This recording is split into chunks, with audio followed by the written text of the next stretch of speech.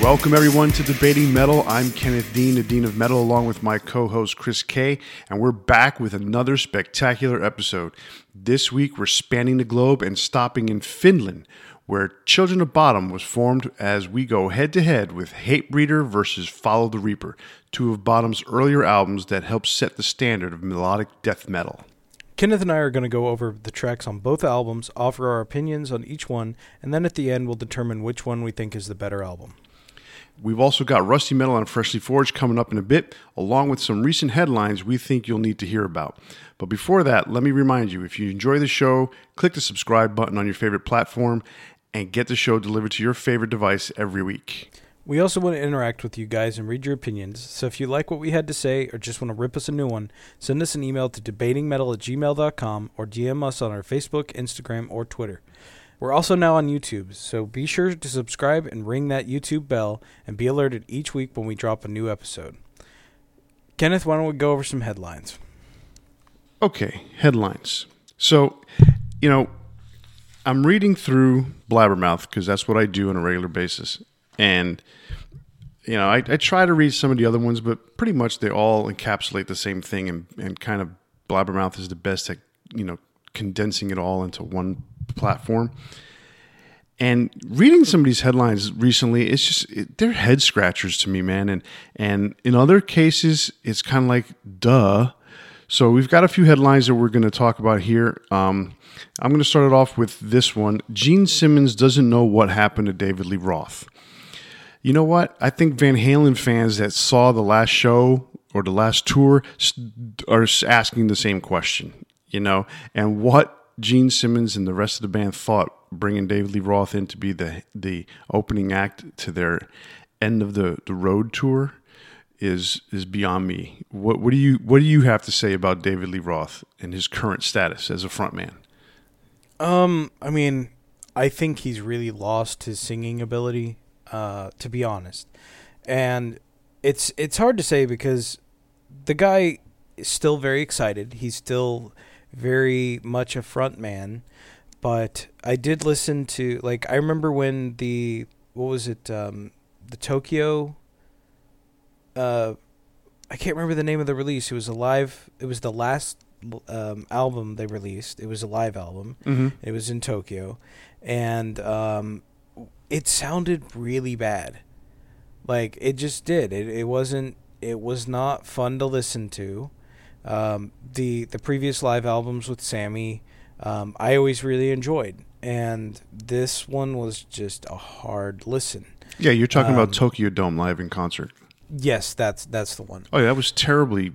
I mean, it to me it sounded like a soundboard recording, and the mix just still wasn't done right. Yeah, but it wasn't even just the mix that was a problem. It was David Lee Roth's voice. I mean, there's a difference between going live and kind of accepting and saying, this band's not quite what they used to be, but it's cool to see them. But to even do a release, I think, was a mistake, is a misfire. And, he's still got the frontman personality. He still enjoys what he does. But for me, I wouldn't want to pay to see, the difference is some of these guys that are still out there, you go pay $30 or something like that, and you go see them, and it's cool because you know what you're getting into. You know that they're not at the top of their game anymore. But $30 is kind of reasonable. Van Halen was charging exorbitant amounts, and yeah, that makes sense to go see Eddie. But it's a whole package. It's not one musician out there that you're going to see. You're listening to David singing as well. So for me, it was not something I was interested in. No, not at all. And so for Gene Simmons to sit there and talk about it, it's kind of funny because they basically asked him, what happened to David Lee Roth and how come he's not opening up. And when they say what happened, they meant more like, why is he not the opening act on this leg of the tour? Mm-hmm. And he basically was being honest, and that tends to be Gene Simmons' way. He basically said, reading it word for word on this quote, It bears noting that during Dave's heyday, nobody did what he did. He was the ultimate frontman. Not Robert Plant, not Rod Stewart, nobody. He took being a frontman way beyond anything. And then I don't know what happened to him, something. And you get modern day Dave. I prefer to remember Elvis Presley in his prime, sneering lips back in Memphis, doing all that. I don't want to think of bloated naked Elvis on the bathroom floor. Okay, so on the other side of the coin, though, like he's honest about everyone else but himself too. Yes, because look at the performance that Paul Stanley's been putting on. Right. I mean, he's had to use backing tracks, and it's been very obvious. And when he's not using the backing tracks, his voice is shot. So it's funny to point fingers, but you know what? 3 fingers point back at you. So, Gene Simmons, what an ego, man. Yeah, no, we'll never get past that ego. All right, so the next headline that came to my attention was this one. Tim Ripper Owens doesn't see why Judas Priest wouldn't perform songs from his era on 50th anniversary tour. Now, you and I, when we did our most recent Iron Maiden episode, we briefly skimmed over the surface as to why Bruce Dickinson is okay with doing Blaze era songs. And I actually wanted to mention it back then, but I'm kind of glad we held on to it to this point, and we didn't do any holding on purpose. But we mentioned that the reason why Bruce is okay with singing those songs is because, the entire band writes the songs. The entire band writes the music and the lyrics, and not all together, but there's like Adrian Smith will write with Bruce. Bruce will write with Steve. Steve will write with Adrian. Steve might write with Dave. Steve is going to write by himself, right? So they all kind of contribute. Steve writes with Yannick. So there's different contributions from everybody in the band, and Steve is his own lyricist as well. And they'll come together as a band and say, "Here, this is the song I've got. Here are the lyrics," and Bruce sings it. So that's the reason why Bruce is okay with singing Blaze stuff, because it's the same type of thing he's done the entire time he's been in Iron Maiden. Someone hands him lyrics, he sings it. I am singing for Iron Maiden. The difference with Judas Priest, however, is that Rob writes all their lyrics. It's not like Glenn comes in with a riff and here's a sheet of lyrics. This is what you're going to sing. That's never been the case in Judas Priest. And while Rob has gone on record as saying he doesn't have a problem singing those songs, the flip side of it is he's never heard those songs. He says he's never listened to those two albums. So there's that kind of contradiction in terms. I have no problem singing these songs, but I've never listened to them. He's never going to do those songs. I mean, if you've read his book, you understand how hurt he was when everything happened, when they split ways, and he's never made any effort to listen to those albums because he felt like he should have been in the band during that time, and I get that. That being said, these songs were written by Glenn Tipton for the most part. The lyrics were written by Glenn Tipton, who's still a part of this band. And they're written essentially for Rob. They're not like they wanted Tim, because Tim has a lot of dimensions to his voice, and he can do a lot of things. They're written for Tim to sing like Rob, and there are some really good tracks that I think Rob would sound amazing singing, and Tim says the same thing. Like, he would love to hear Rob sing "Burn in Hell," and so would I. I love that song. We've talked about it before. I mean, there's so much that he could do, and especially seeing like they're bringing out like Rock-a-Rolla on this tour and stuff like that. Like, I would love to hear him sing just maybe one or two of these classic songs. It would be amazing. I'd like to hear him sing "Bloodsuckers." Bloodsuckers would be fantastic. Yeah. So I get Ripper wanting his songs to be performed because there's always a cha-ching that goes along with that. But I don't think it's just that. I think it's, like, he's proud of what he did with Judas Priest. Oh, of course. and to see his idol, who, like, honestly, he was in a cover band for a reason. He wasn't in a cover band so that he could become a member of Judas Priest. He was in a cover band because he loved Judas Priest, and he still does. And he has gone on record many times saying that the rightful person to be the singer of Judas Priest is Rob Halford. But how would it feel to have a song that you performed be sung by your idol, be sung by Rob Halford? That would be amazing. Oh, yeah. And I think that's really where he's coming from, where it's just like there is that money aspect to it, but at the same time it would be like, oh my God, this is my hero singing my song. Yeah, and that would be an amazing feeling. And I think that's a little bit of what Tim is kind of hurt by. But the bottom line is that the band's not going to do it. I just don't see it happening. I looked at the Bloodstock set list from the other day. They threw in a few songs from Firepower. They spread it out. They added Rock-a-Rolla, like you just mentioned. Hell, the second or third song on the concert was not Screaming French. It was "You Got Another Thing Coming," which I was like, wow, they really brought that in early. But they did a lot of British Steel stuff. Like the encore was like a British Steel encore. Yeah, the encore has been a little bit slower in general terms. Like they're not the super fast tracks, mostly because they've been bringing in Glenn Tipton to play, right? And he's not capable physically of keeping up the same way he used to with his Parkinson's disease.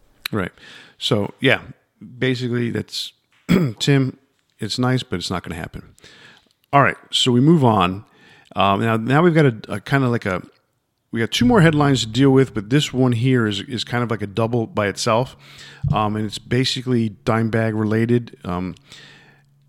So the estate of Dimebag has basically filed a lawsuit against Dean Guitars, and it has to do with the Dean from Hell guitar that Dimebag had, and all the stuff that goes along with it between Dean Guitars and the Dimebag estate.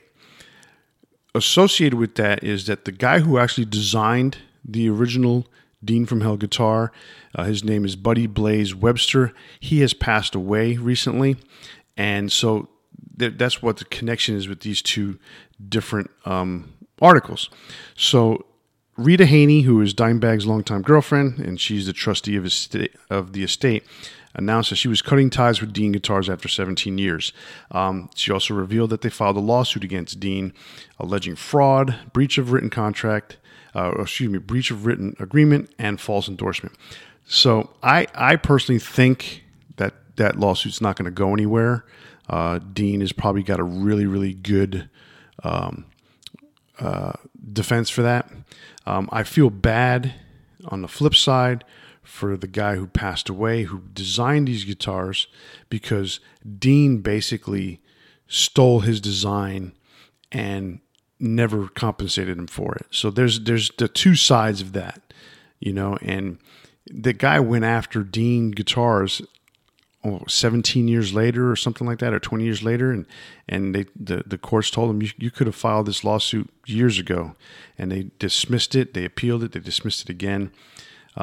The guy was just apparently everybody loved him in the industry. He was just there to play, to make guitars for musicians, and he done some really amazing guitars. He did the Dean from Hell. He's also did Vivian Campbell's guitar, which is pretty popular. So it's a sad story on both counts.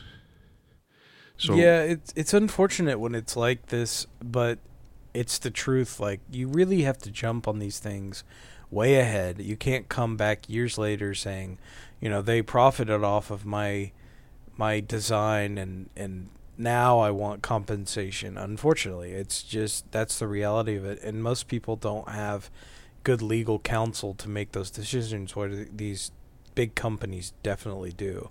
So it's unfortunate, but it's kind of the reality of life, is that, we have these corporations that are pretty much always going to win. I mean, I'd like to know more about the situation to really be able to judge if Dean is breaching contract or whatever. But I think you're right. In the end, it's probably not going to go anywhere. I mean, I imagine that Dimebag's legacy is going to move over to another company or something. It just doesn't make sense to me because I mean, basically, it's Dean from Hell. That's the guitar that made Dimebag famous. And yes, he moved over to Washburn Guitars, and they made a similar shaped guitar and a similar headstock and all that. But it's not the same. It's not the same. And alleging fraud and breach of written agreement, I get all that. To for someone to feel that way, but essentially, they have the right to sell these guitars. Those are Dean guitars. Mm-hmm. So the question then becomes: are they compensating the estate the way they should be? And I think that's the biggest thing here, where there may be the level of compensation. Although none of that is kind of mentioned, and we don't know all the details. Yeah, it just seems to me that's kind of where Rita's probably coming from. So, it just sucks, obviously, that Dimebag's not around, and that this is, people talking about his legacy and affecting his legacy in some degree, where all it is hurting fans that just want to, remember the guy and maybe pick up a guitar that he played and that inspired them to become guitarists. Like, that's the big thing about these corporations, that they're so lifeless. They don't care, because at the end of the day, we're all people, and we just want to live our lives and remember people that are gone and be inspired and be great on our own. And it's just all they do is just take and destroy, essentially. Right. Now, on the flip side, Buddy Blaze Webster passing away, I mean, from all accounts, this guy was beloved in the industry. Jack Russell, the other day, on his Twitter account, put something, a very heartfelt tribute to Buddy, saying that he lost a friend and had a nice little paragraph. And this guy Buddy was one of these guys that he didn't do it for the fame or the notoriety. He did it for the friendships that he created with these artists. And that's the cool thing about it. I mean, the guy had, he wanted compensation, but if you think about it, him going back all those years later, in reality, the compensation was never a part of this. He went after Dean Guitars. He didn't go after the artist. Hey, how come you didn't pay me for that? He went after the guitar manufacturer. So, I mean, to be friends with Dimebag, to be friends with Vivian Campbell, and the guitar name that he did for Vivian was the Night Swan. To be friends with, Steve Vai, Tom Schultz, Slash, Mark Kendall, Geezer Butler, Trent Reznor, and even Chris Isaak and Stevie Nicks. Just to know that he had involvement in the instruments that they played, that's pretty cool. I mean, he had a really cool life. Obviously a skilled artist. Yeah. He had an ability that a lot of people don't have, and then these companies will take advantage of that, and that's just reality. Yeah, so now he's up there with all the guys that have passed away, and he's making instruments for them now up in heaven. So that's a pretty cool thing. Rest in peace, Buddy. You were a really cherished friend for many of these artists. That was really cool. All right, so last but not least, and this is the one that kind of hits me the most, and you almost kind of have an understanding as to why. Dave Mustaine explains why he was so jealous of Metallica's success. Now, there have been several Dave Mustaine articles that have come out because he sat down with Gibson TV for one of their Icons episodes, which Kirk Cammett did recently as well. And he basically laid it all out there for the 100th time. Because, of course, everyone's always going to talk to Dave Mustaine about his time in Metallica, as short as it was, as long ago as it was. And he basically, in one of them explained that he was, what he felt like when he was fired. And so this particular article explains why he was so jealous. And it's just understandable. I mean, the story's been told a million times. Everyone knows. And his answers to why he was so jealous was because he was no longer part of the band. I mean, it's just obvious. They went on to have success fairly immediately. I mean, even on that low level, you could see the gain in, the rise in popularity. And he saw that from afar, all the way in California. He heard the rumbles all the way across the country of how Metallica was doing. So of course he was jealous. And of course he wanted to do something that was just bigger, better, and even more metal than Metallica. And some say he may have achieved it. What do you think? I mean, I think based on the article, I mean, it goes into more depth than that. It's like these people were his friends. These people were who he was around every day. And all of a sudden he was gone. He was exiled from it. And I get that. Like you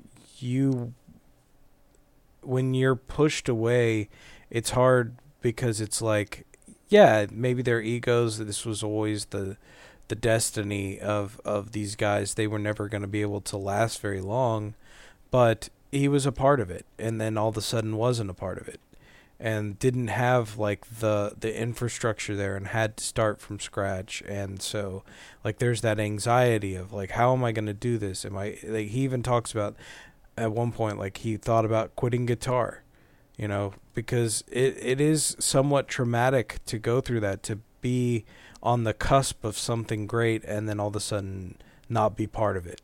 So I totally get where he came from, like, feeling that anxiety and that need to prove himself. Yeah, absolutely.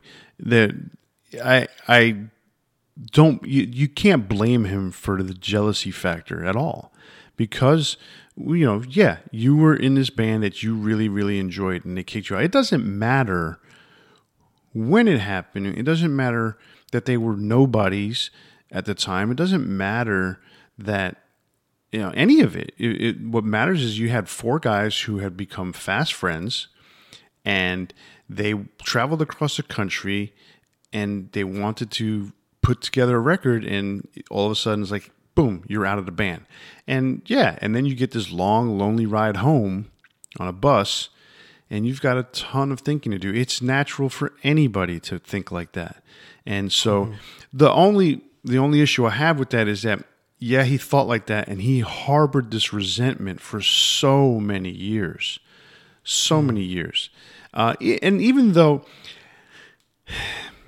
on the surface, in the media, there was this harboring of resentment, but quite honestly, from what I read, they played a show together, not necessarily together, but Megadeth was on the bill in 1984. I think it was at the New Year's Eve show in San Francisco, something like that. I can't remember what year it was, but they were on the same bill, and Megadeth was opening. It was one of the four bands that were on the bill, and Metallica was the headliners. So there is that jealousy there, but at the same time, there was still, I guess, a professional friendship that took place in the background that nobody knows about. I think a lot of it is the media and fans reminding constantly, like, oh yeah, you used to be part. Like, how many times does Dave need to be asked about Metallica? Exactly. I think that's where it boils down to, is a lot of it is still that it's, it's being brought up, and it's always going to be there when he's done his own thing and he has his own fans and he has his own success. Yeah, but there's always that Metallica factor, and it's just kind of sad because Megadeth is a completely different type of metal band than Metallica. They really are now at this point. Yeah, and even though I've often criticized Dave for constantly trying to follow in Metallica's steps and trying to be somewhat similar and always being one step behind, his diversion of the music that he plays is completely different than Metallica, even though he was trying to be as accepted as Metallica. And he was accepted in a different way. He just never became as big as them because he wasn't as commercially accessible as they were. But I think at this point he's doing his own thing and it's working. Yeah, and I'm happy to see that. And I think in all all in our old age, as we get older, that becomes something that we can accept more about ourselves, which is great. Right. So let's move on now to Rusty Metal. All right. And my Rusty Metal pick for this week is TNT with their Tell No Tales album from 1987.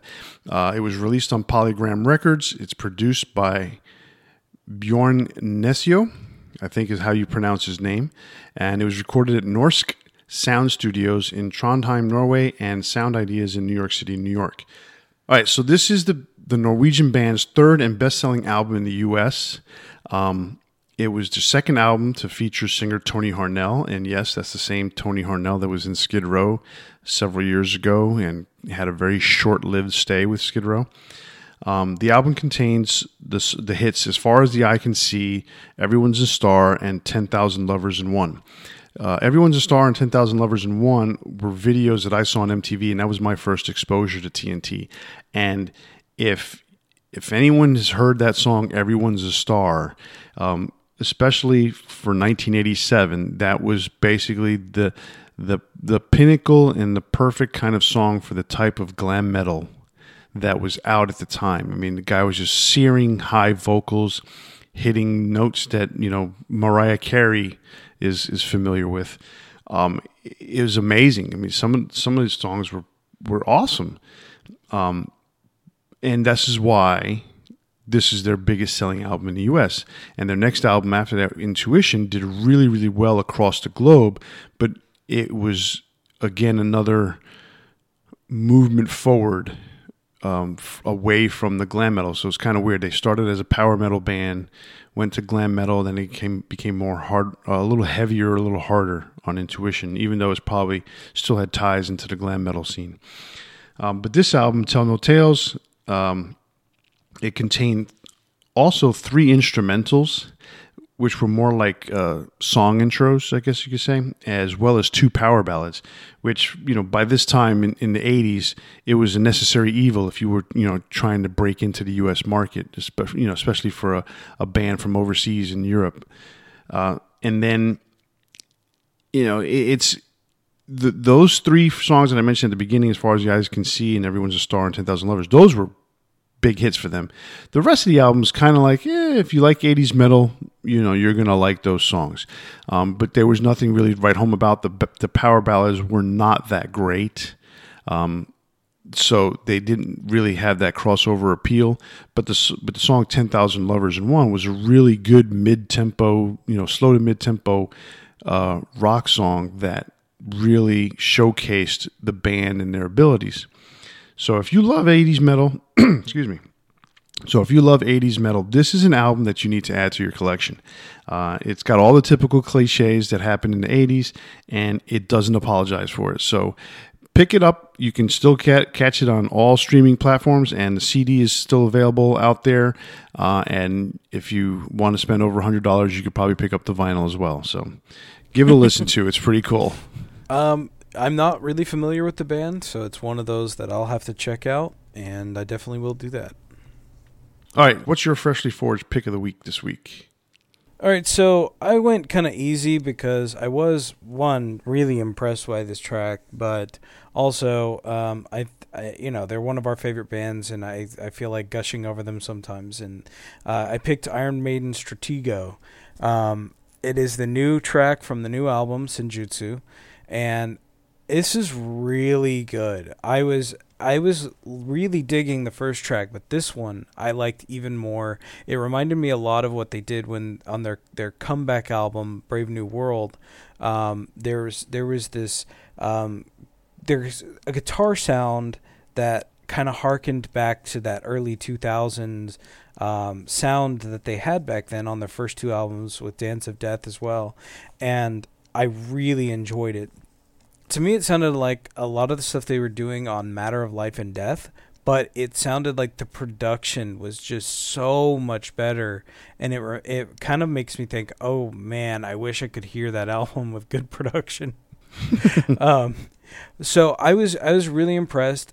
It's a really good start to these releases from the album. I know that when a band releases singles, that typically means that those are the songs that they view as the best. But I hope it's a really good sign of we're getting a lot of good new material, and I know that the band is really excited about it, and more so than I would say of anything that they've released in the last 10 years.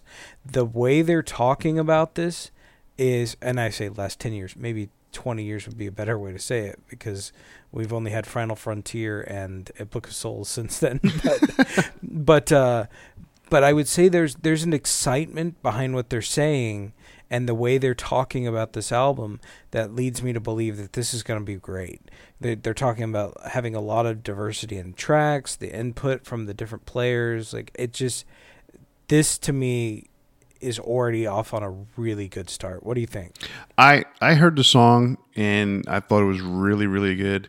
I was like, just listening to Nico's drumming, I'm like, it reminded me of stuff, like Matter of Life and Death, Dance of Death era style of playing. Yeah, his drumming's really good on the track. I was impressed. I mean, not saying the stuff he's done otherwise it was not good, but there was an enthusiasm there that I could hear. Yes, exactly. And the only criticism I can have of it, and I don't necessarily view this anymore as a criticism, because this is the way Iron Maiden has done things since Dance of Death, basically, is that this song sounded a lot more muffled sounding compared to Writing on the Wall. This sounded much better than the stuff that's on Book of Souls. Probably more in line with the stuff from Matter of Life and Death in terms of sound. I get what you're saying, but if you listen to the rhythm section versus the guitar sound, the guitar has a muffled sound to it. Like that's what I was kind of mentioning back to the early first albums in the 2000s. Mm-hmm. But if you listen to there is like some separation between the rhythm section and that kind of muffled guitar sound. It sounds like it was done on purpose, and it was more like the problem that I have, like the biggest problem that I have with Matter of Life and Death. I've mentioned that I love the album, but the problem I have is that it sounds so muddy, and everything sounds like it was just thrown into one pool and then, mixed out from there. Like, it doesn't sound separated, but this, if you listen to it a few times, you start to recognize, oh wow, there are multiple layers to this that I didn't notice before. Which I think it being only 2 or 3 days old, there hasn't been that real time to listen to it. But I listened to it a few times in the car, which to me is always like the best experience, because it's just like all the sounds right in there. And I was really blown away. I thought it didn't quite sound as muddy as some of the stuff before, but there was almost a deliberate muffled sound to the guitar. Yeah, I see what you're saying, and I got to give it another listen to. Every time I try to listen to it recently, I kept getting cut off with a phone call. So yeah, but yeah, I mean. Like I said, it's not a criticism so much as I'm used to it, and what you're trying to say is that it's kind of sounds a little, the muffling is a little different than it was in the past, and that may be the case. So I'll definitely give it another listen. But in general, the song is really, really cool. I like the song a lot, so I'm really, really excited for this album. By the time that this episode posts, we'll be 1 week away from that album coming out, and I'm really, really excited that album is coming out, because it's just something new to listen to from one of my favorite bands, and I'm just going to be on my phone, and I'll get to listen to it, when I'm taking my plane flight to Phoenix later this year. And so I'm super excited about the whole album. So I'm super excited to get to see them again in 2023. Because that's the time when they're going to come back to the U.S. They're not going to be here next year. So anyway, I like the song. I like it a lot. That's your Freshly Forged pick of the week for this week. So that's awesome. So let's get to the main topic for today, and it's Children of Bodom and the melodic death metal band from Finland. All right, so we're going to be going over Hatebreeder versus Follow the Reaper. Hatebreeder was released in 1999. It was produced by Anssi Kipo, recorded at Ostia Studios in Lappeenranta, Finland. And I know I probably butchered that. And it was released That's about as well as I could do. So. Yeah. So it was released on Spine Farm Records. All right. So before we get into the songs, let me begin by saying that the musicianship on all these albums are amazing. It's just amazing. Alexi Laiho was an amazing talent that left us way too soon. I've got to listen to him recently, and when the Bodom After Midnight stuff came out, we listened to those songs. Those songs were amazing. The rest of the band, they're no slouches either. I mean, they are extremely talented, probably just as talented as he is or was, and they only enhanced what Alexi brought forward in those songs.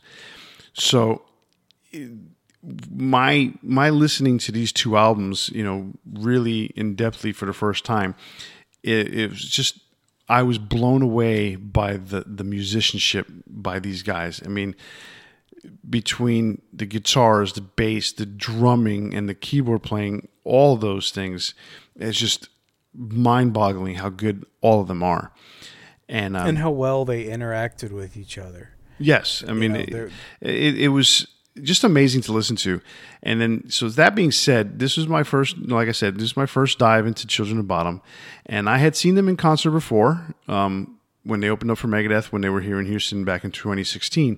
But I had heard the rumble, because watching, that metal show, Don Jameson was a big fan of Children of Bodom, and he kept pushing him every time he could. Between them and Amon Amarth, he's always talking about them.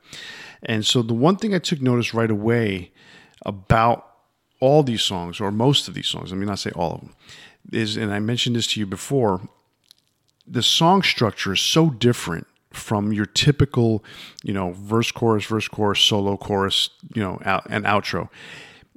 It's hard to sometimes get a grasp of it as a person who's not used to that.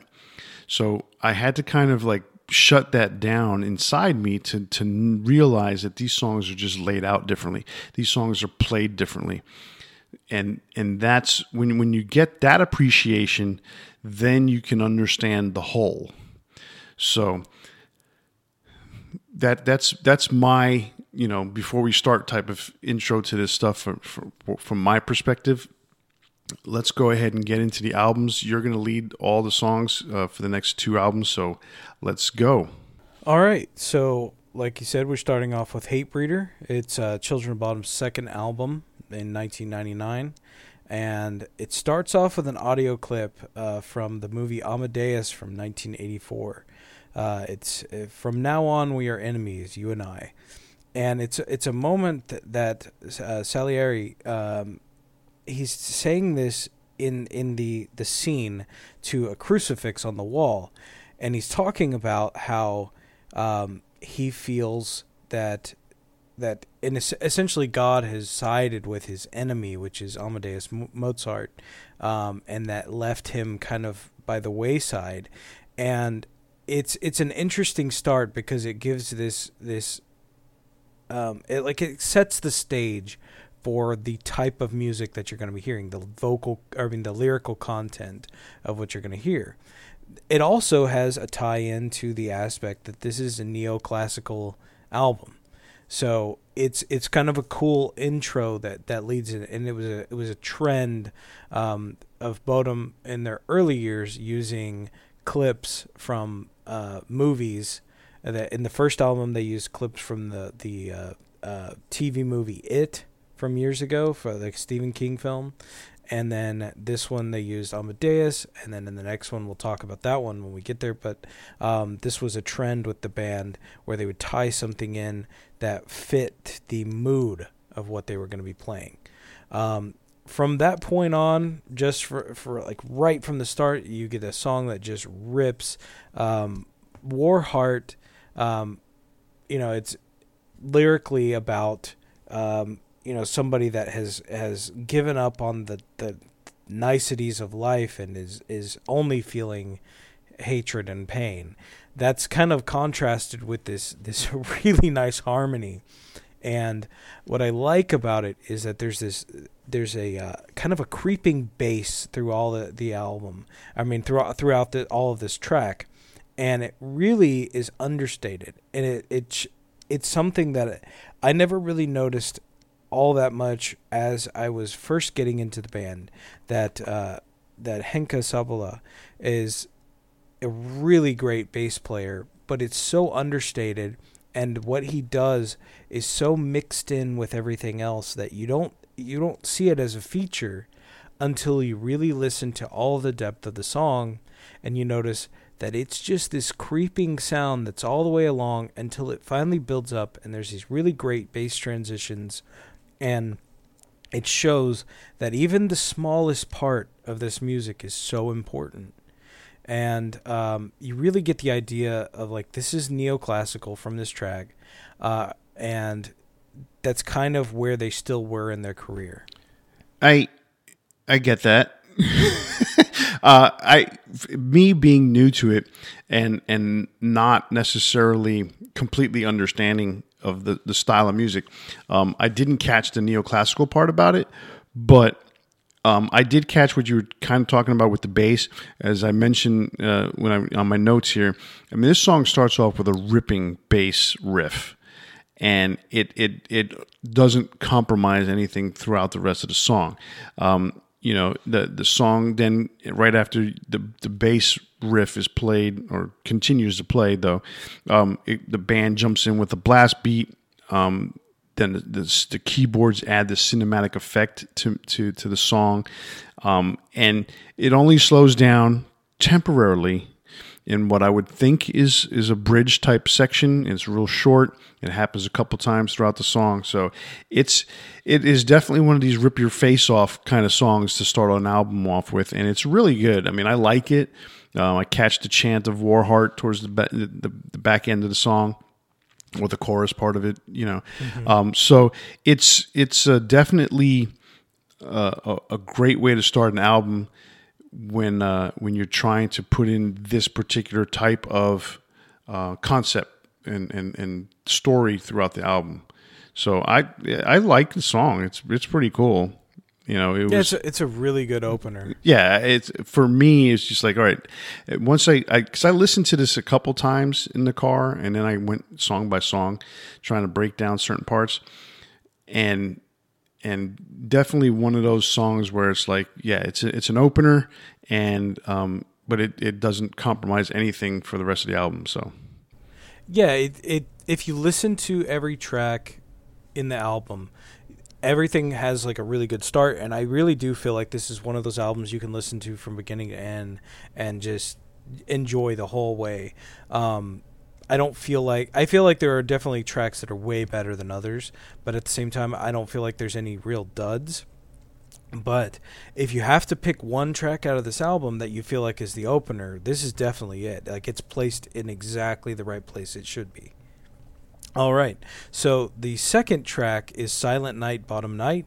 Lyrics are actually by Kimberly Goss, which is, I believe, one of the few tracks in the whole catalog that the lyrics are done by a different artist. Now, Kimberly Goss, as maybe a lot of you might know, is Alexi Laio's first wife and technically his only wife. She and he, or the two of them had remained married technically throughout their whole life, even though they had separated, and he had quote unquote gotten married to another woman before his passing many years ago. And so Kimberly had been the lead singer of a band called Synergy, which Alexi had been part of, and so they had this connection. Silent Night, Bottom Night is a breakneck track that really is one of the first ones that I remember making me just really fall in love with the band. I had Something Wild before that, and Dead Night Warrior was the first track that really just made me say, this is a band I want to follow. But then when I heard this track, it just blew me away. It is interesting that it's so deceptively simple because it is such a breakneck pace.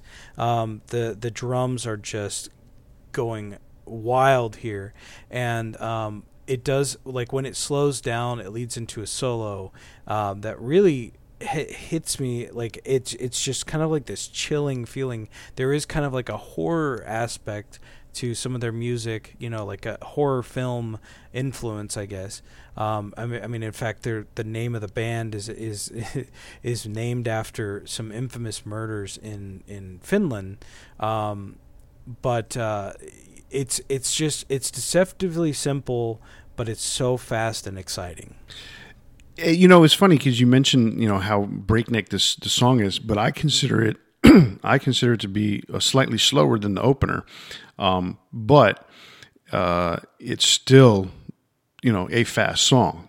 What I like, it's fast in a rhythm way. Yes, it's not yes. fast in a like moving around the guitar way. Right, exactly. What I guess around the chorus section, there's a nice chuggy start-stop thing that leads into the first guitar solo section. So I like that. About 2/3 of the way through, the song switches gears and goes into a slower guitar solo section that's really melodic, and then it brings up the pace again into the chorus, the chuggy chorus section. So it's a cool song. I like it. I mean, it's definitely a song that you can get into. I don't know what else to say about it because it's just one of these things that you kind of describing this kind of song it's hard to describe until you hear it. So yeah, it is very rhythmic. Like a lot of Bodom is arpeggios because it's very neoclassical, right? But this is more of like how fast can you strum on the guitar? How fast can the drummer hit the drums? It's more of that kind of speed versus the complexity of other songs. But it's catchier in that way too. It's more memorable as a tune. Mm-hmm. All right, so the next track is Hatebreeder. It has kind of a cool non-traditional structure. It's if you listen to the song and really like maybe even like take notes while you're listening to the song because you kind of have to. It's made up of about 4 or 5 different riffs that really work well together. But it's so interesting because there are very clearly defined sections of the song, but they still feel harmonious in that they belong together in some way. But it's so funny because like there's like you can definitely tell like, oh, this is this part, this is this part. I love the guitar and keyboard trade off at the end, and then it ends in this harmony arpeggio that's really cool. Yeah, for me, about 1/3 of the way into this song, Alexi changes his vocal style slightly. Yes, and into a more lower range, kind of like a raspy growl. And I don't want to use the word growl like a. It's hard to say. It's not a death metal growl like 6 Feet Under or anything like that, or Cannibal Corpse. But it's just the way he sings. I mean, it's like a guttural, like yes, it's in the throat almost. Right. So, and I like that style of his singing when he sings like that. So I welcome that change in the style, and as well as the pace of the song, it made it more memorable for me.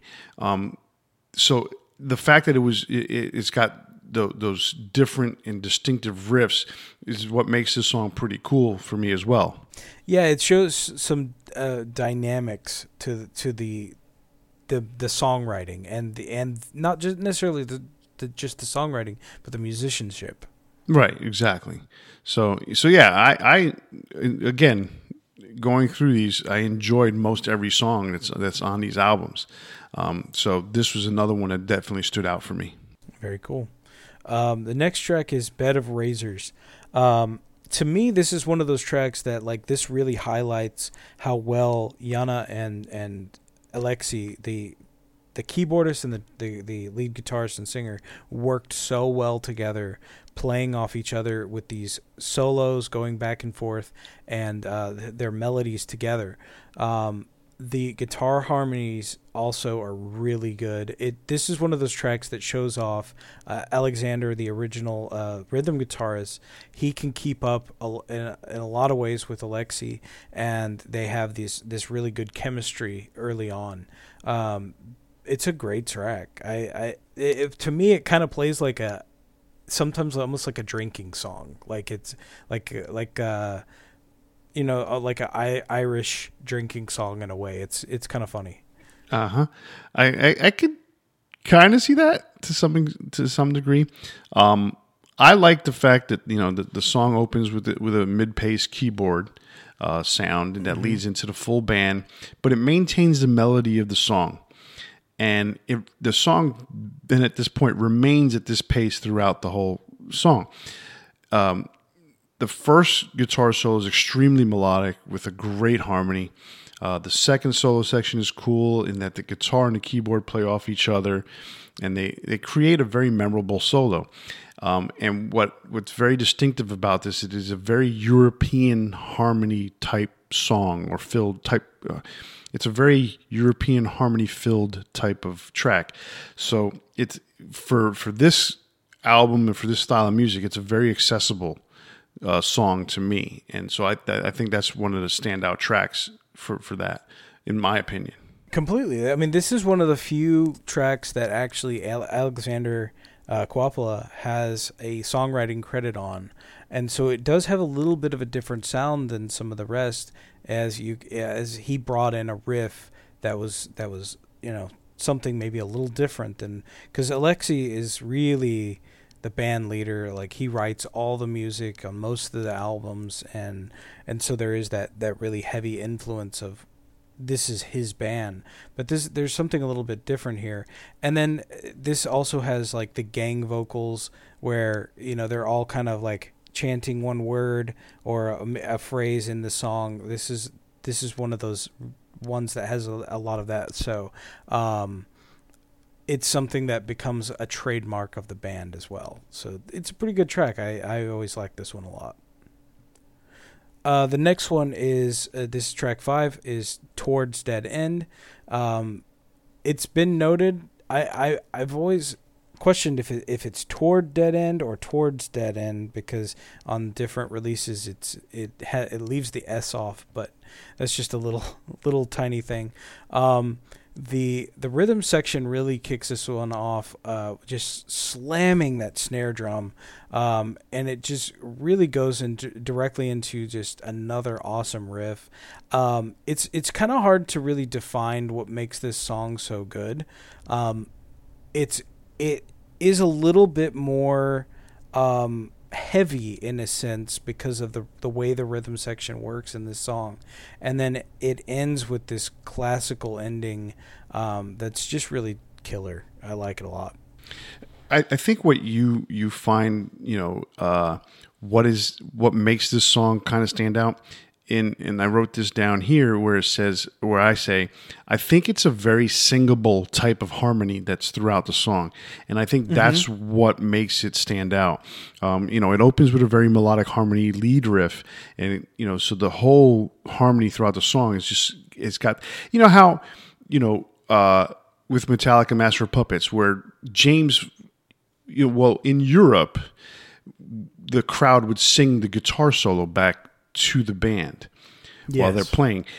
James tried to force that in the United States. In the United States, that just doesn't happen. They don't get it, you know. But bands like Iron Maiden, Metallica, and other bands that have those kinds of harmony solos or even harmonies in the songs, the audience sings it back to them.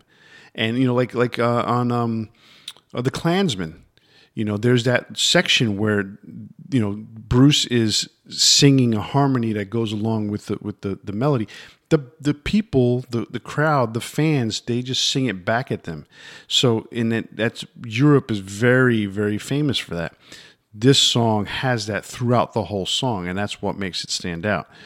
So yeah, the songwriting approach is very different because it is kind of based on like when classical composers would write music, it wasn't with lyrics, right? They were writing a harmony, a melody, and so they like this same kind of approach is like the main riff in all of these tracks is something really catchy and in the vein of an old classical composer in that way.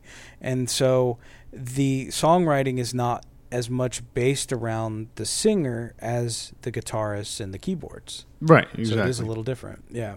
So yeah, that is a really good way of putting it. I didn't catch that as much as you did, so I'm glad you noticed that. Yeah, and what I also like about this, again, on this track, Alexi is singing in that lower growl, which to me, I enjoy that more than his typical screaming kind of curdling vocal that he does. But that's Gotcha. that's what he does, you know. There's a lot of different things that is going on in the song, and it all blends and works well. So it's a pretty cool song. Well, you saying that, it's possible that you would like more of the stuff that they did later on in their career, especially maybe Are You Dead Yet, where his vocals get a little bit lower. You know, so we'll get to that later. Gotcha. Yeah. All right. So the next track is going to be Black Widow. This is one of the first tracks that doesn't directly flow from the last track. So there's kind of when Towards Dead End ends, it's just kind of like a bum bum, and it ends kind of like the old classical piano solos and stuff like that. So this one starts off with kind of a harp sound, that like a flute harp kind of sound that's made on the keyboard. So it has kind of this dreamlike quality to it that takes you into kind of like a darker sounding track that is kind of like following an arpeggio of like the up and down, up and down, up and down. And so it kind of fits the lyrics very well, where it's a little bit more of like a treacherous kind of tone to it. So it's a really cool, like it doesn't carry over directly per se, but it fits exactly how it should. Like it gives you that moment to breathe in between the first and the second half of the album. Yeah. Yeah, I can see that. I get that.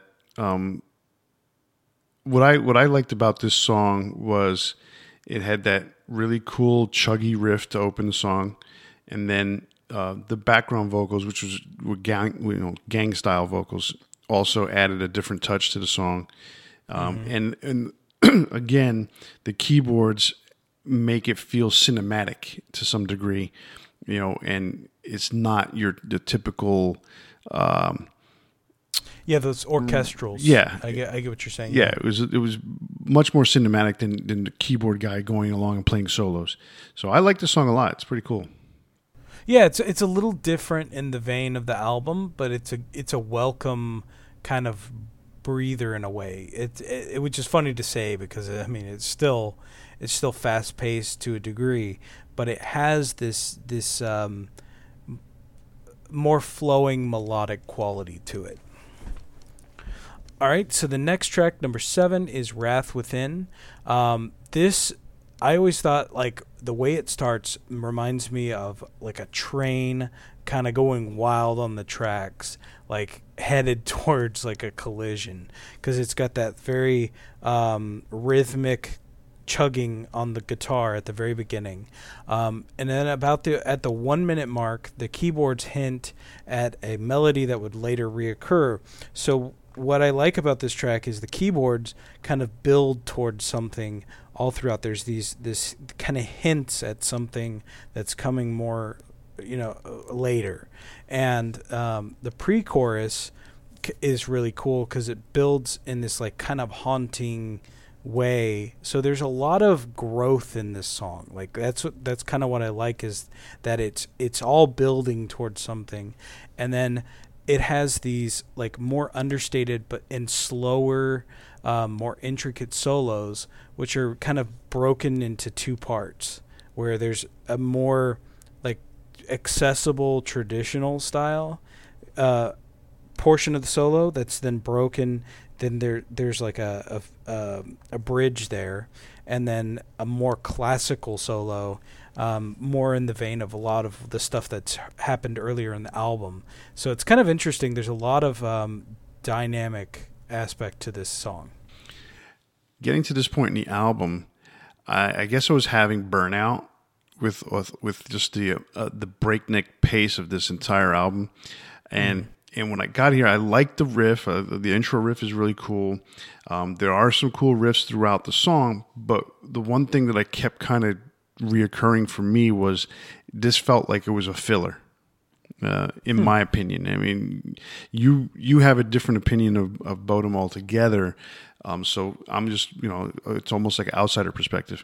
But since Alexi doesn't really write anything that doesn't have a cool harmony, overall it's still a good song. But for me, after listening to the whole album, it almost felt like it was kind of stock. It was almost like we need to get a song in here, and this is what we came up with. So that's the way it felt to me. But there's some differences in the next couple songs that definitely changes. But this one particular song just doesn't stand out for me. Okay. Track 8 is Children of Bodom. It is, I guess, the prerequisite name a song after the subject that you named your band after. This is one's a little bit more straightforward in melody. But it kicks into like a full neoclassical section at the midpoint. So it kind of changes its dynamics.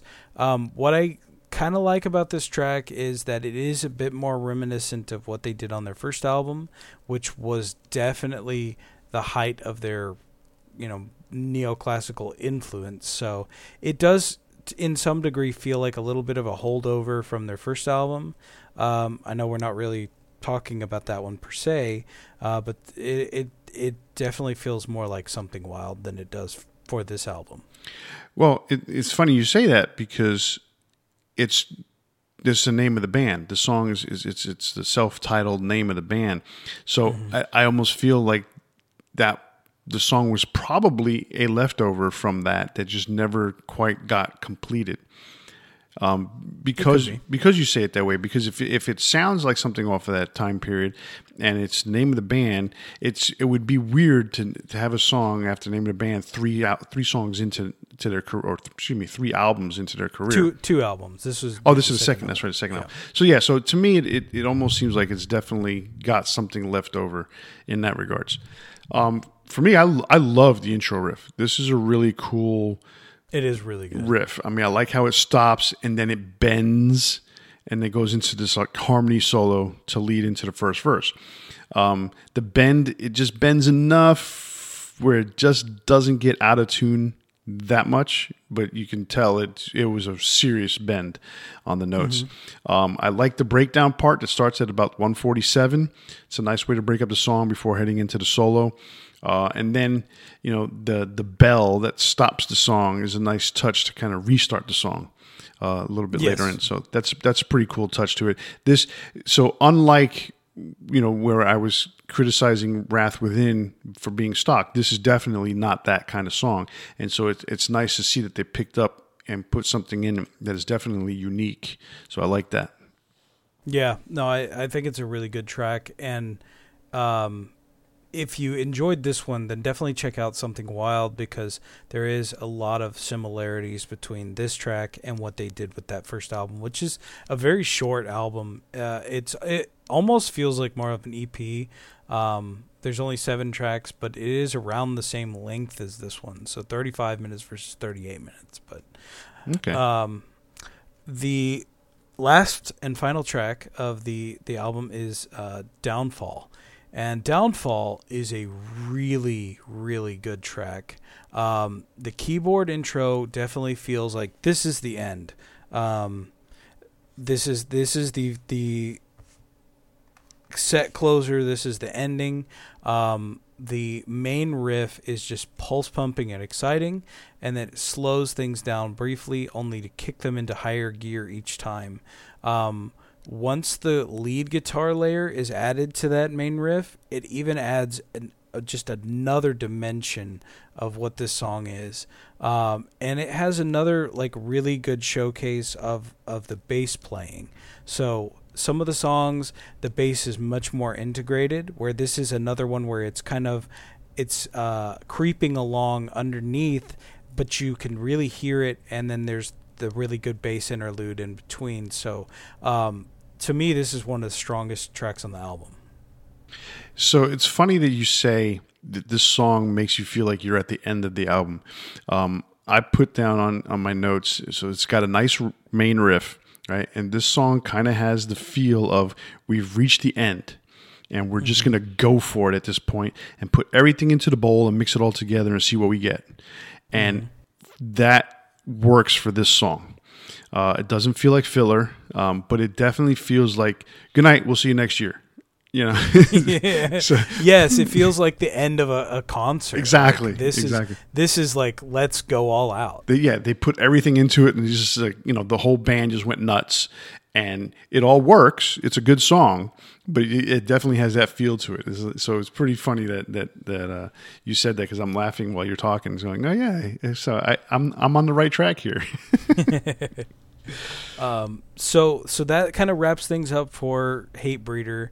I mean, I feel like one of the biggest strengths is that they know where their lane is. The interactions between the band, whether it be the guitar harmonies or the guitar keyboard harmonies, the trade-offs, the solos in general, like they know what they're doing. It does feel like a little bit of a transition out of the initial like purely neoclassical era of the band, like with their first album, whereas they are integrating more accessible aspects of music and some really recognizable guitar riffs. What did you think? Overall, the album's cool. I liked it. I mean, except for that one song. I mean, every song kind of had its own story to tell. I like the interplay with the keyboards. That's obviously that's a distinct. It's a more distinct thing that happens in Europe than it does in the United States. Yeah, where the keyboard player is a very integral part of the musicianship of the band, as opposed to just being a guy playing pads in the background that makes it enhance the song. So yeah, overall the album's pretty good. I have some more kind of opinions to say about this when we complete the two albums together. So we'll talk about that when we get to that. So we're going to go into Follow the Reaper now, which was the album that was released in 2000. It was produced by, I want to say his name was Peter Totgren. And that's as good as I can say. Right. And Children of Bodom. It was recorded at the Abyss in Parbley, Sweden, and it was again released on Spine Farm Records. So this is their third studio album.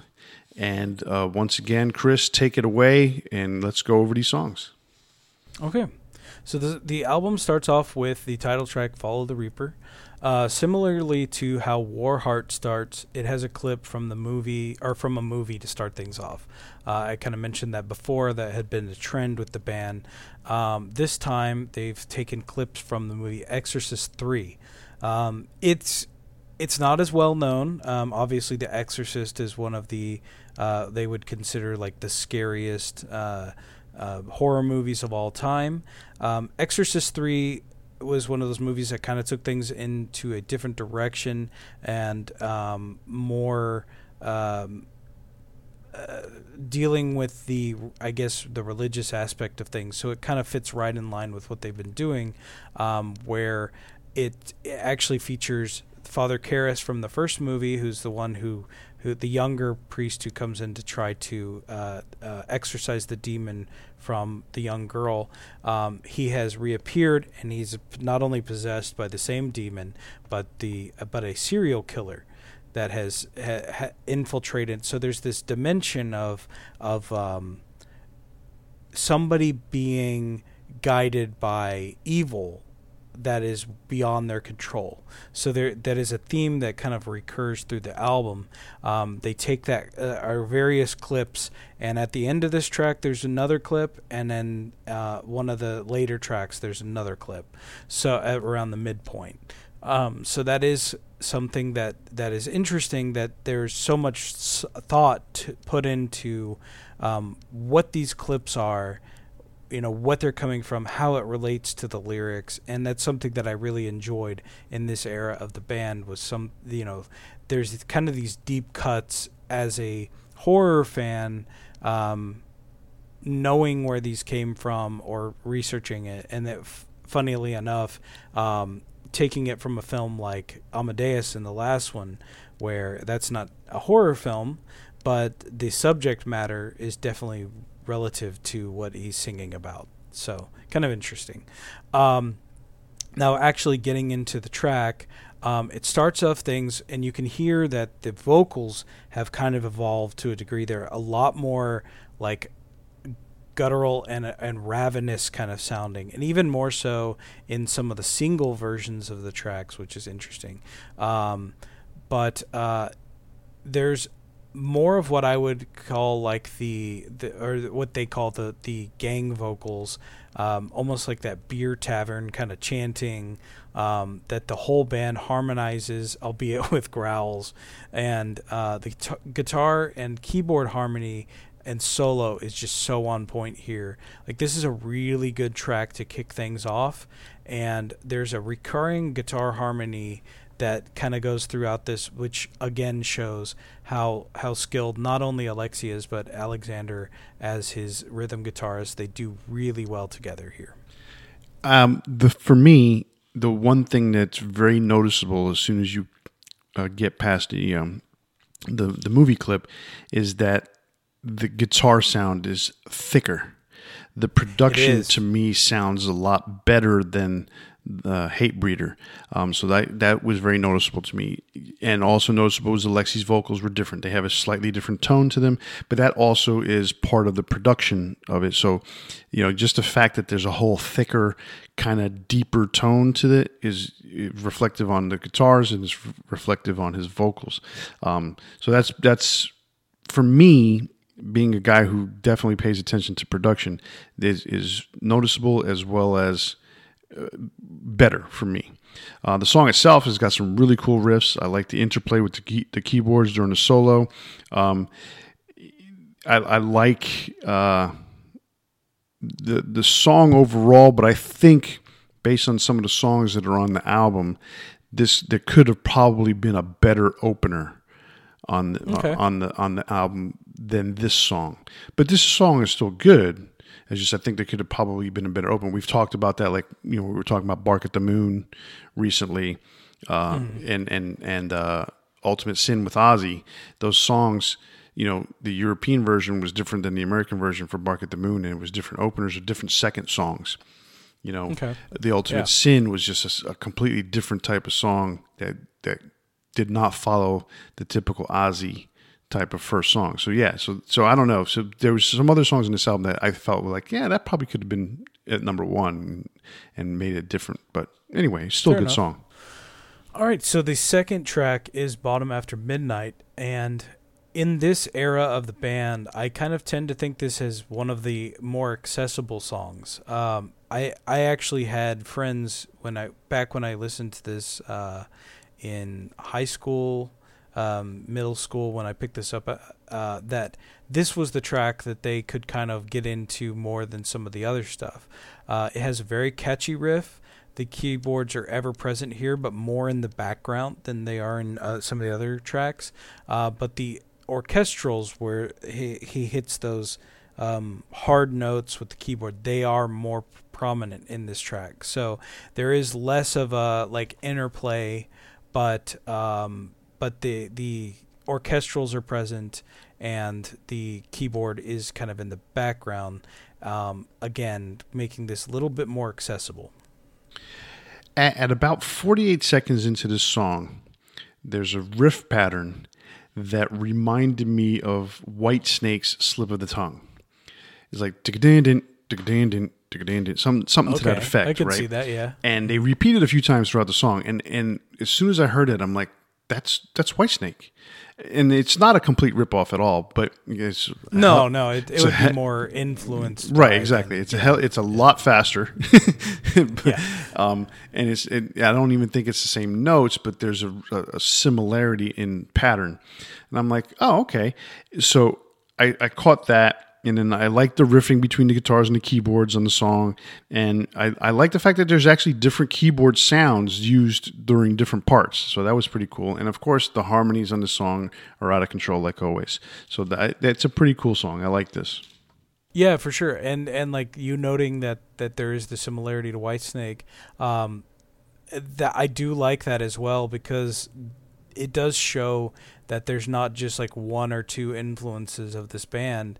Alexi had noted throughout his career that he had a lot of influences, and not just in the metal field, which is I always like that. It shows that the band has a lot more layers to them than just being a one-trick pony. Well, wasn't he heavily influenced by like Britney Spears and stuff like that? Well, they did do a cover of Britney Spears, which is hilarious, and their whole cover album, which is very interesting. I mean, they even did Creedence Clearwater, so their covers were always very interesting. Yes. The one that came with this album with the U.S. release was Hellion from Wasp, and I love that version of Hellion. Like, I would love to talk about it. I mean, I guess we could to some degree if we wanted to. I don't know if you listened to it when you were. Yeah, I've heard it before, and I heard it again this time. Yeah, it's a killer version. It's a really good cover. Yeah, I actually think what we're going to do at some point is start. We've already had covers episodes, but we're probably going to, since there's full blown albums by one band, we're going to probably start pitting some of those head to head with each other too. So that should be a pretty cool concept if we can get to it. Okay, that would be great.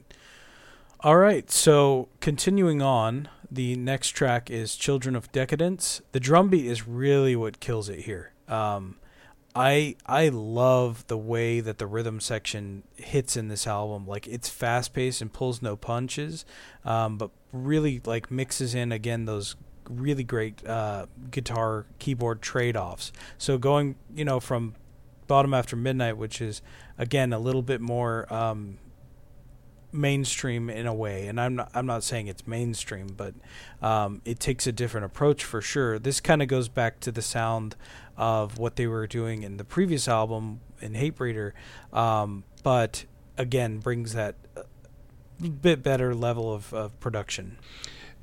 I picked out the same thing that you did with the drums. It's definitely got some unique and different drum patterns on it, and it's used throughout the song, so that's pretty cool.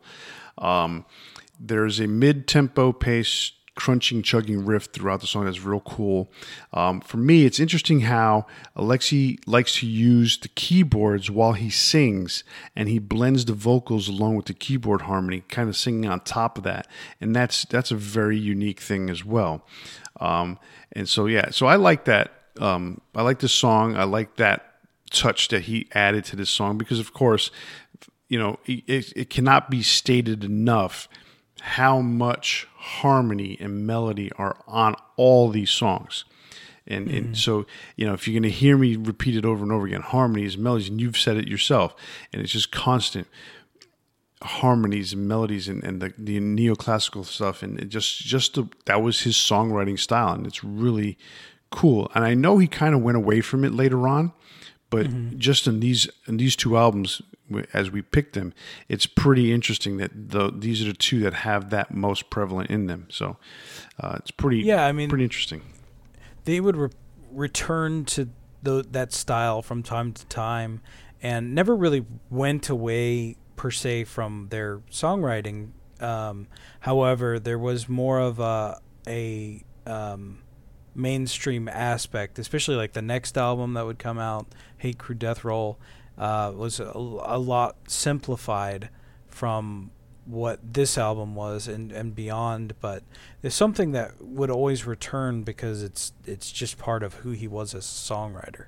But yeah, definitely this album is one of those that really takes that like that neoclassical aspect to its pinnacle, I think. The next track, number 4, is Every Time I Die. This is a slower plodding track, but has the same level of intricacy as the others. I think that's what's really so impressive about it, is that they're not playing at blazing speeds, but there is a lot of complexity to what they're playing. It shows that they don't always have to play fast and can be just as effective and skillful at a slower pace. And Alexi's solo is just killer. It's just so different in pacing and intent, and it shows a different side to what the band can do. I really like this track. Finally, a slow song. Nah, just kidding. It's not really that slow, but it's slower. It's pretty slow in comparison. By Bodom standards, it's a slow song. It's a chugging song. I also like the way Alexi uses his lower register in the vocals on this song, so it definitely works well. And I really also like the mid-tone harmonies; those are very cool as well. So this is definitely a different kind of song for them, and they definitely worked on it, and so it works well. And so it's an accessible song for that part. Yeah, I would say it's more accessible, but it doesn't. At the same time, it doesn't stray away from the other content on the album. Like, it doesn't feel like it's out of place. Right. But but if Bodom were to have a ballad of some type, like this would be closer to the ballad, right? Right. I mean, it's slower and more methodical. Exactly. Cool. Yes. The next track is Mask of Sanity. The track's a little less broken up by multiple melodies. I would say this more focuses on one melody, which is kind of a different approach again. But it builds on that one melody as the track goes along. So it's got an interesting formula of going like fast and slow, back and forth. But it doesn't have like a lot of the tracks in the previous album would be made up of 4 or 5 different riffs. This is more focusing on really 2 riffs kind of going back and forth. Yeah. The riff changes between the verses and the chorus. Exactly. It goes back and forth. I like the keyboard-driven harmony on the intro. So yeah, there's definitely a little bit different song structure on this. So even though it's still, Bodom style, it is got a slightly different song structure. Of course, the continuation of the harmony solos is just outstanding. So it's definitely a break from the traditional song structure that Alexi has. So it works, though. It definitely works on this, and a little bit more keyboard heavy. I gotcha, man. The next track is Taste of My Scythe. This brings in another clip from The Exorcist to start things off. It's a bit more aggressive sounding.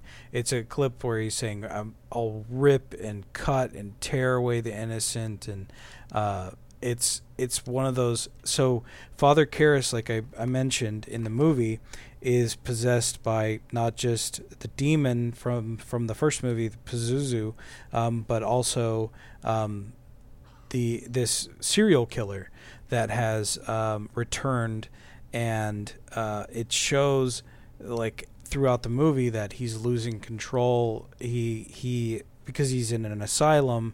The question is who's committing these murders, because it's kind of a one of those films where you don't know exactly what's going on until things develop.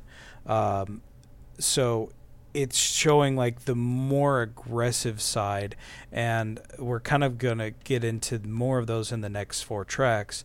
So it is interesting, like that's kind of where they take it with the clips, showing this is side 2 and it's going to be a bit more aggressive. interestingly, it's a little bit slower track overall, but it's offset by these occasional blast beats, which create this interesting tension. So there is a bit of contrast from what's going on in the rhythm section to the lead, to what's going on even with the bass.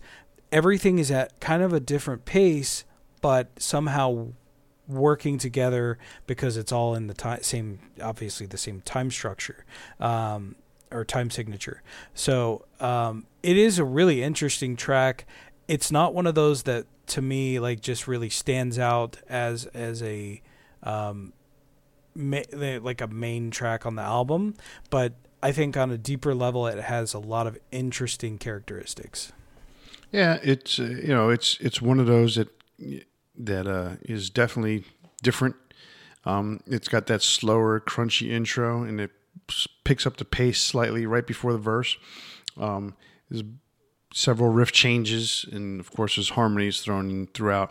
So yeah, it is definitely a unique song in that regards, and there's a lot of things going on this song, but it's still, they all blend well, and that's a testament to Alexi's songwriting. So I agree with you there.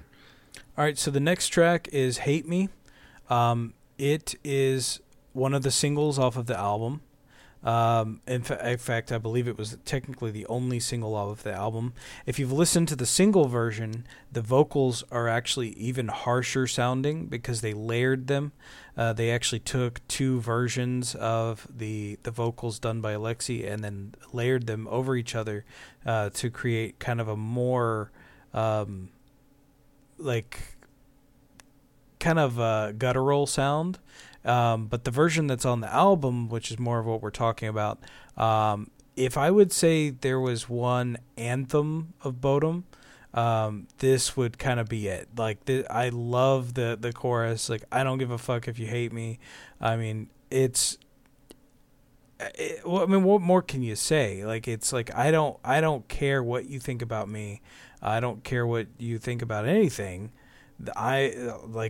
This is me. This is my life. Like, so it's a really fun song. Like, I don't think there was ever a concert that they didn't play this track.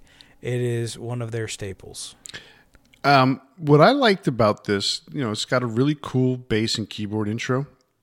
Mm-hmm. And this by far has got to be Bodom's most accessible song. It's very catchy, very, very catchy. It's got a really cool hook to it. So it's not, that's something that you haven't heard me say about any of the songs on these two albums. There's a hook to this song.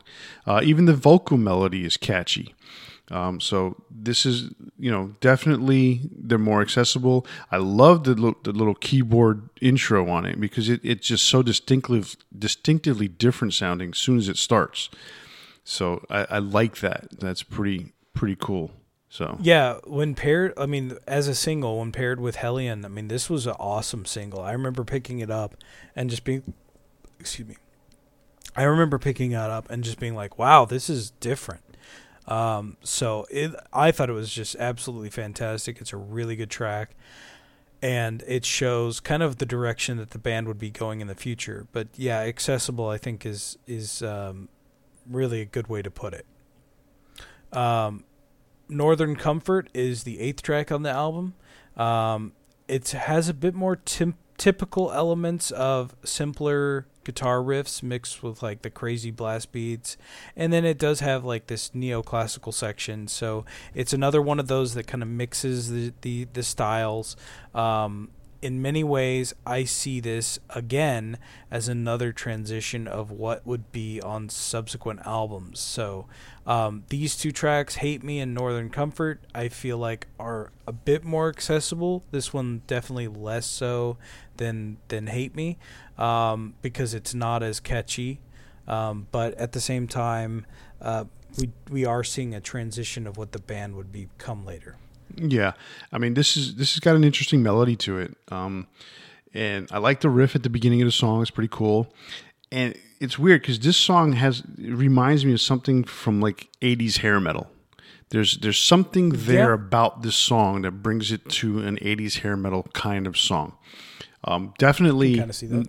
not something that would have come out in the 80s, but it definitely has, because obviously Alexei liked the stuff that came out in the 80s. So there's an influence there that you can hear on that track. So, and then it's obviously the opposite of Southern Comfort. This is Northern Comfort. This is Alexei's version of Comfort. All right, and so we're gonna end things off with the final track on the album, "Kissing the Shadows." I just have to say, like, this song does it for me every time. This is like what I'm waiting for the whole album, which is amazing because all of these tracks I really love, but building into this one, it is my favorite track on the album. The main riff is one of my favorites of all time, but the last minute of the song is a guitar keyboard solo trade-off that is just a clinic. They go back and forth, and it just builds up and builds up and gets better and better with each passing minute, or each passing second of the minute, I should say. But it is amazing, and I'm so glad I got to see this track live the first time that I saw them. They didn't always play it on their shows, but it is one that I absolutely love. I love the riff that starts off in this song, as well as the interplay with the keyboards. I mean, that's just that's a cool part of the song. The riff is so good. Yeah, I think this is the first song on the album where the keyboards, to me, sound like they did on the previous album. And that sound is a very harpsichord kind of sound. That's what I've noticed, that European musicians and European metal bands use the keyboards more in the vein of harpsichord, like King Diamond and Merciful Fate have used it that way, and King still uses it to this day like that. But there's nothing wrong with that. And it gives a different tone to the song when it has that harpsichord sound. But then again, the keyboard player in the band use, all the different sounds that the keyboard player uses is all encompassed throughout the album. But this one is the one that reminded me most of the first or the previous album. Yeah, I can see that. Right, and then the break in the song to get to the solos is also really cool. And like you had mentioned, the interplay between the guitars and the keyboards soloing out towards the end of the song is outstanding. So it's a pretty cool song overall. Yeah, it's a really good way to end things. Again, like that, I think that's one of the things that the band was very strong with, was their closing tracks, Downfall being really good, and this one being amazing. And I kind of misspoke there because I think both tracks are amazing. So really good way to end things. So as far as the strengths of this album, obviously the production is better than the previous album. It feels more full, as you mentioned before. The change in the way the keyboard is used, I think, is welcome, whereas it was basically another guitar in the first or in the previous album in Hatebreeder. This time it's more kind of integrated. It's changed. The orchestrals are a bit stronger in sound in general. So there are some definite changes between this and the first album, and I think I like the vocals maybe a bit better on this album. So my takeaway from listening to these two albums was that beyond the fact that Alexei Laiho was an amazing guitar player, his songwriting was this incredible juxtaposition between extremely fast songs blended with these incredibly singable harmonies that was prevalent throughout almost every song. And that's not your typical melodic death metal. But it was his version of melodic death metal. And so that being said, I believe that Follow the Reaper is a better album overall. I like the production better. I like the vocals better. There's a little bit more accessibility for me as someone listening to it as a fan, and a little bit more melodic overall. So I give it to Follow the Reaper. Yeah, I mean, despite the fact that Hatebreeder has some really great songs. I mean, Silent Night, Bottom Night, Hatebreeder, Bed of Razors, Towards That End. I love Warheart. I mean, I love the whole album. Let's just be honest. And Downfall being such an amazing closer that it is, there is something about Follow the Reaper that is just better. I think it's a maturity level. Yes. I was going to say the same thing. There's a level of maturity that you could tell came through on this album.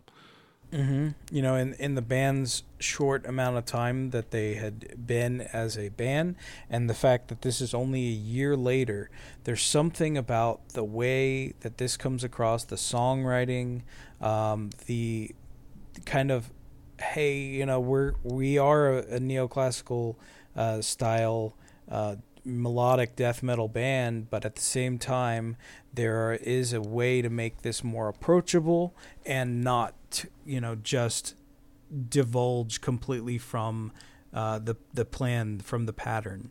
So there was something that was put into this that was something for everybody in a way, I think. And I don't mean like everybody in the world is going to just gravitate towards this and just enjoy, but fans of all these different genres of music can find something to love in this particular album. And I just think it's overall a better album. And I would say this is Bodom's best album. Alrighty. Well, cool. Well, that wraps up the Hatebreeder versus Follow the Reaper. So that's going to bring us to our big four Children of Bodom songs. And I think I want you to go first on this one so that you can absorb everything I'm going to say about the four songs I picked. Okay. So let's go for it. All right. So for my for my number 4, I picked a track off of an album that I really thought was kind of a little bit of a return to form, and one that I just really enjoyed because the previous couple tracks, there was Relentless Reckless Forever in 2011. They had done their cover album, and they had done Blood Drunk in 2008. While I love them, I didn't have that same kind of love that I had for the first 4 albums. I listened to them a lot, but once Halo of Blood came out, I was just blown away. Like there was a lot of black metal-ish elements to it. There were like the keyboardist Yana had actually been more involved with the songwriting. There was a lot to it that I just really loved. And there was a track called Bottom Blue Moon, The Second Coming, that I just absolutely fell in love with. And it was hard for me to pick, some of these because there's so many tracks by the band I love. But this was one that just really did it for me. And the guitar work at the very beginning, I think, is just amazing. So I had to pick that as my number 4. My number 3 is Are You Dead Yet off of Are You Dead Yet? When this album first came out, I really didn't like it because it was such a departure from what they had done before. The keyboards had become less and less apparent. They completely dropped the orchestrals, but the album grew on me big time over time, especially this track. I love the way it's played, the interplay between the two guitars, and it was just something new and different for the band that kind of made them fresh again. And I think that's the same thing that I kind of mentioned about Halo of Blood was it felt fresh again after 4 albums, them kind of changing things up and doing things in a little bit different way. And I think that was partially because they had gotten a new guitarist, which was Roop Latvala. He replaced Alexander Quapala and brought in kind of a new dimension to the band. So that's my number 3, Are You Dead Yet? Number 2 is Silent Night, Bottom Night, off of Hatebreeder. And again, I said like earlier, it was one of these deceptively simple songs, but it was one of the first songs that really just made me fall in love with the band. That legacy, in a way, is hard for me to get past, where I think there are technically some much better songs, but it has that lasting appeal for me and importance in the history of the band. So I had to make it my number 2 because it's one that I always go back to, and that riff at the beginning I'll always remember. And my number 1 is Kissing the Shadows off of Follow the Reaper. You probably have figured that out when I was talking about it. What an amazing song. That solo at the end, I can listen to it over and over and over again, and it is just such a well done, complex song that I think represents the band better than really anything, even though there are more recognizable songs, like, say, for instance, Hate Me. This, to me, is like exactly what I love about Bodom. Cool. We actually have one song that crosses over, that I have on my list. So, oddly enough, I obviously I know the last 2 songs.